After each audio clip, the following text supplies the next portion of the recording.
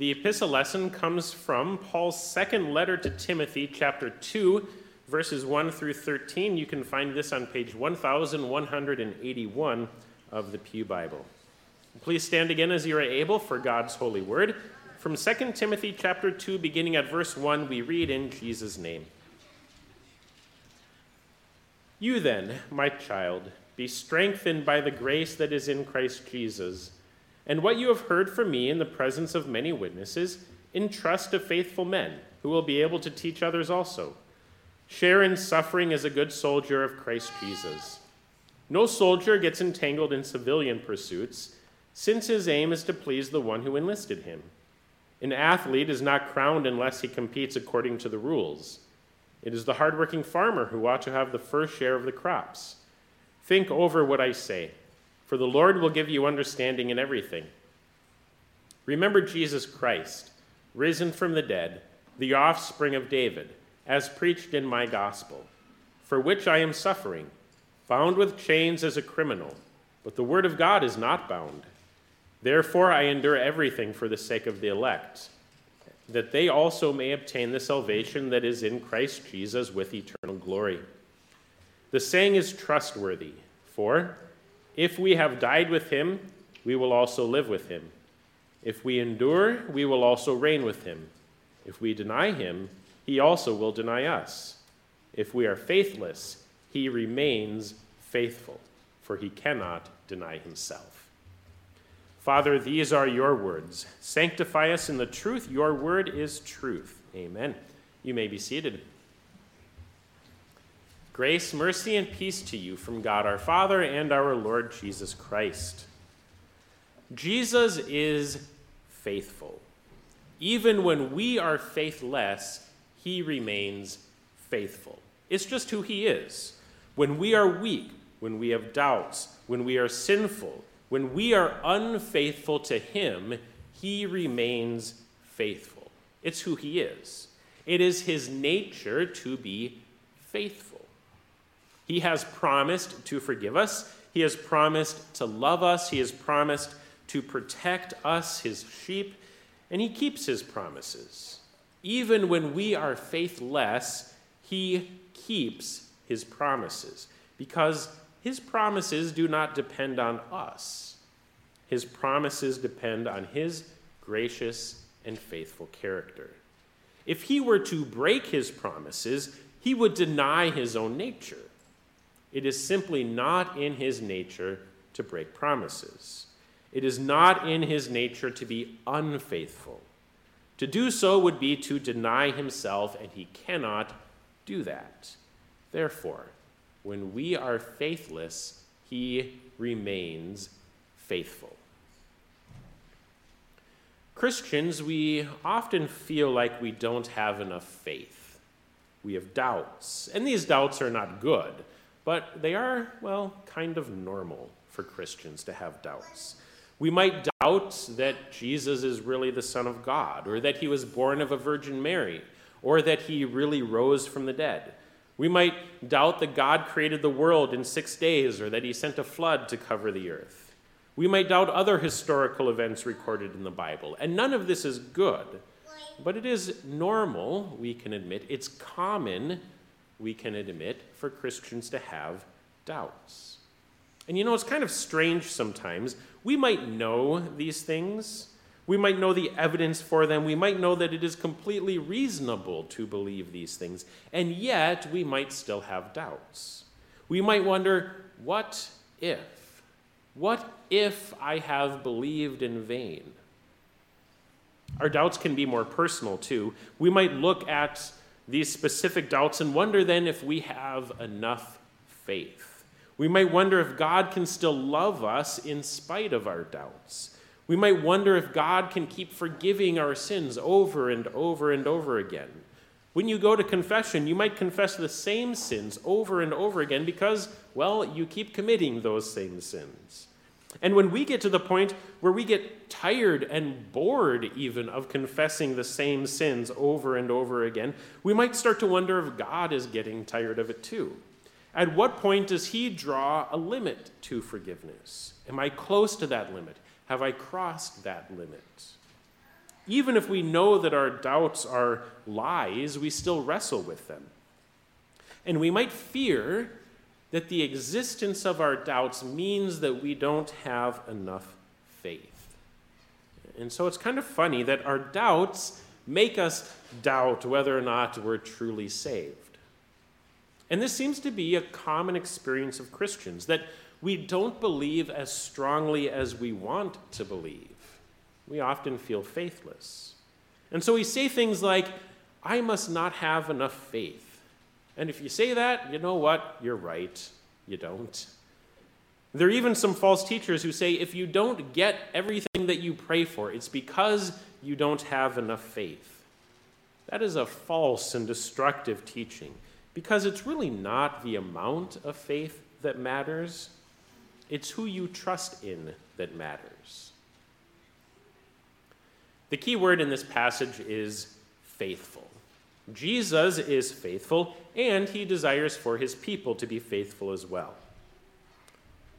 Paul is writing this letter to his young protege. He even calls him his child here. That's how dearly he held Timothy.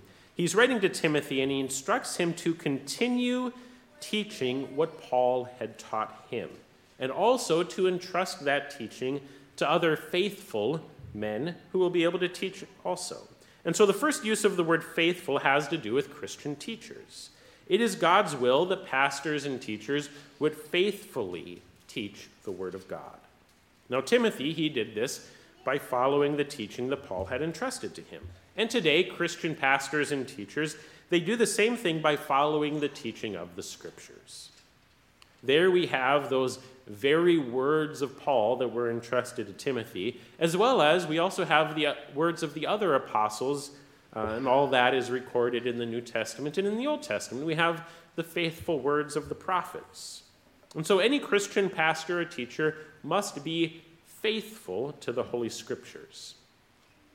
Now, there are many different things that you might look for in a pastor. And I bring this up, one, so that you can hold me accountable to what I'm supposed to do and what I'm supposed to be.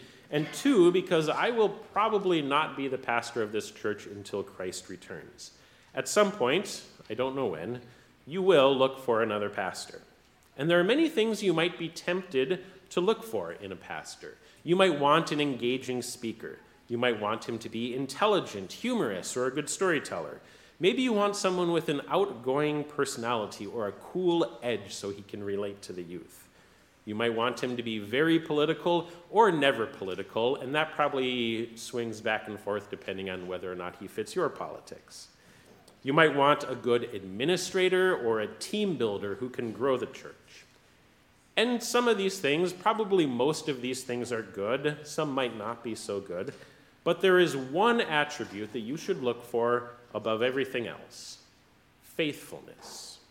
Is he faithful to the Word of God, and is he faithful to God's call? That is, does he teach the Scriptures accurately and clearly? And does he do the things that he's called to do? Besides teaching, does he also visit the sick and the distressed? When you're wandering into sin, does he call you to repentance? A pastor might be many things, and he might be good at many things, but the one thing you must demand is faithfulness. And you know, it feels a little bit weird for me as your pastor to be teaching you about the pastoral office. But as we just read, this is part of God's word, and you need to know how to spot a faithful pastor. If you get a pastor who has many great abilities, but he's not faithful to the Word of God, his great abilities will not help you at all, but rather harm you. He might preach interesting and engaging sermons to a large congregation, and everyone feels good about that. But if he's not teaching the Word of God, he will help no one, but do harm instead. And so this is the one thing that you should demand above everything else: faithfulness. And with this in mind, Paul goes on to remind Timothy of the core of his teaching, so that Timothy can be faithful to it. And the core of his teaching is this: Jesus Christ. He says, remember Jesus Christ, risen from the dead, offspring of David, as preached in my gospel. If a pastor is faithful, he will teach you about Jesus. For Paul, the gospel of Jesus Christ was worth more than anything. He was suffering as a criminal for this good news. He says, bound with chains as a criminal. One of the things that I love about 2 Timothy is that we get a little bit of a glimpse into Paul's spirit here. Paul had learned to set his hope on something outside of himself.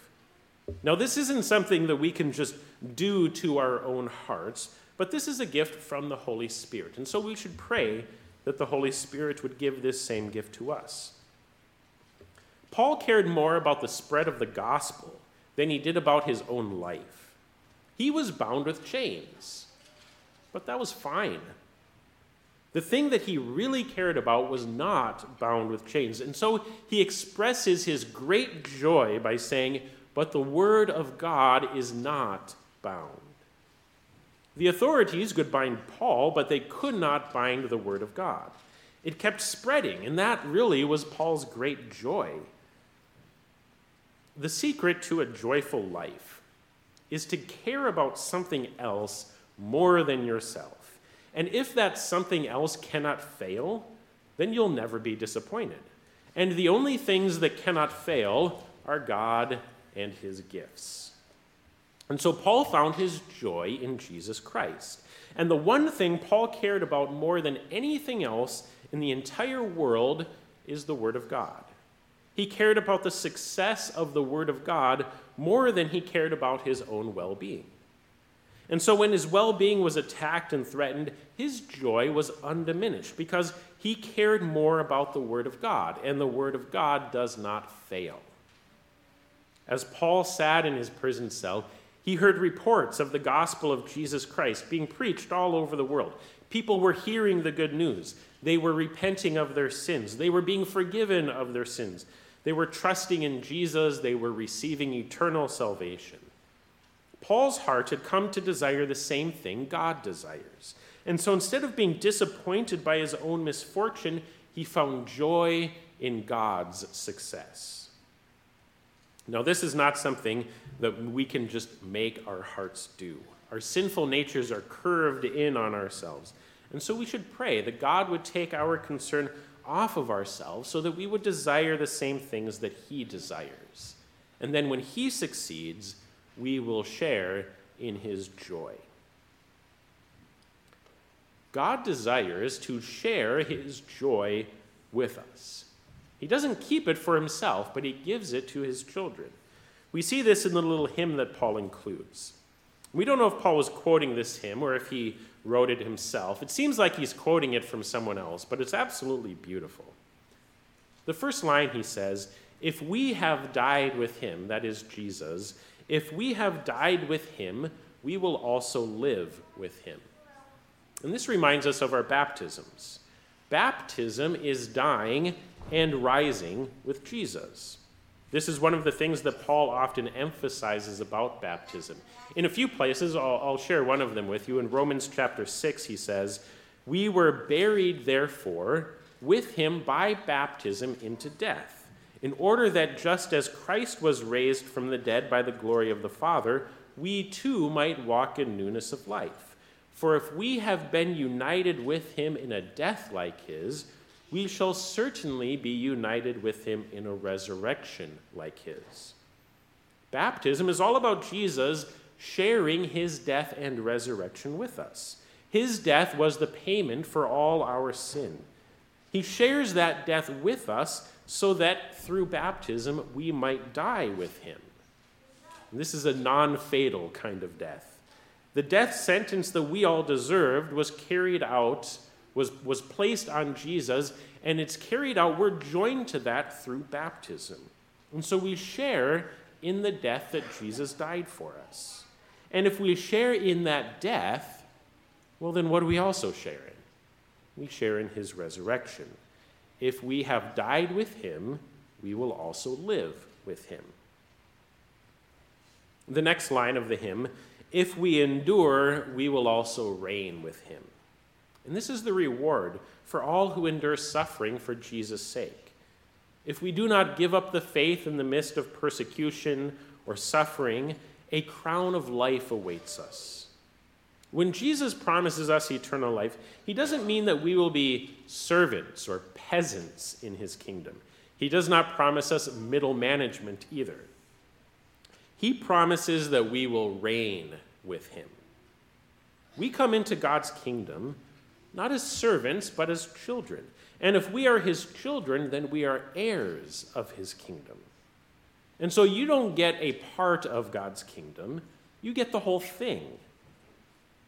And so Paul says, if we endure, we will also reign with him. But there's also a warning, and we don't want to overlook this.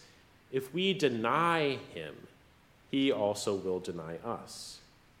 And so if you decide that you love this world more, or you love yourself more so that you deny Jesus and chase after something else, he will also deny you. On the judgment day, he will say, I never knew you. Depart from me. If you want to go your own way, you can. A lot of people do, and the end of that road is destruction. But this warning might make us fear, and we should not fear unnecessarily. And so this next line is very intentional. We might think, what if that's me? I don't want it to be me, but sometimes I just feel so weak. But there's a difference between denial and faithlessness. If we deny him, he also will deny us. If we are faithless, he remains faithful, for he cannot deny himself. You don't have enough faith. Let's just be honest. Me neither. No doubt about it. If it depends on how much faith we have, we don't have enough of it. In the gospel lesson last week, if you have a 7-day memory, in the gospel lesson last week, we heard Jesus say, if you had faith like a grain of mustard seed, you could say to this mulberry tree, be uprooted and planted in the sea, and it would obey you. Now, some might take this to mean that if you just have a little bit of faith, you can do great things. And that might be true, but it's not really the point. 2,000 years later, I still have not heard of a single person who has moved a tree into the sea just by talking to it. And all you need in order to do that is just a little bit of faith, a mustard seed of faith, which, by the way, is really, really small. How much more faith would it take to move yourself from this earth to heaven? If it's your faith that you trust in, you certainly do not have enough. Furthermore, if you trust in your faith, you're not actually trusting in Jesus, and that's not really faith. But if it is Jesus whom you trust in, then the size of your faith doesn't matter. True faith does not depend on itself. True faith does not depend on its own size. True faith depends only on Jesus. And that means that you can be saved in spite of your doubts and in spite of your faithlessness. The only thing that matters then is Jesus' faithfulness. If we are faithless, he remains faithful. We certainly do not deserve his faithfulness, but he remains faithful because it is his nature. He has promised to seek you when you stray. He has promised to bring you back. He has promised to forgive you over and over and over again. He has promised to love you, and he has promised to preserve you. And he cannot break his promises. It is his nature to be faithful. To do otherwise would be to deny himself, and he simply cannot do that. If there's one thing that God cannot do, it's this. He cannot contradict his own nature. That is, he cannot deny himself. He cannot be the opposite of how he is. And it is his nature to be faithful. And if it is his nature to be faithful, that means, of course, that he cannot be unfaithful. And so it is his nature to keep his promises. Therefore, he cannot break his promises. If we are faithless, he remains faithful, for he cannot deny himself. Amen. And may the peace of God, which passes all understanding, guard your hearts and minds in Christ Jesus. Amen.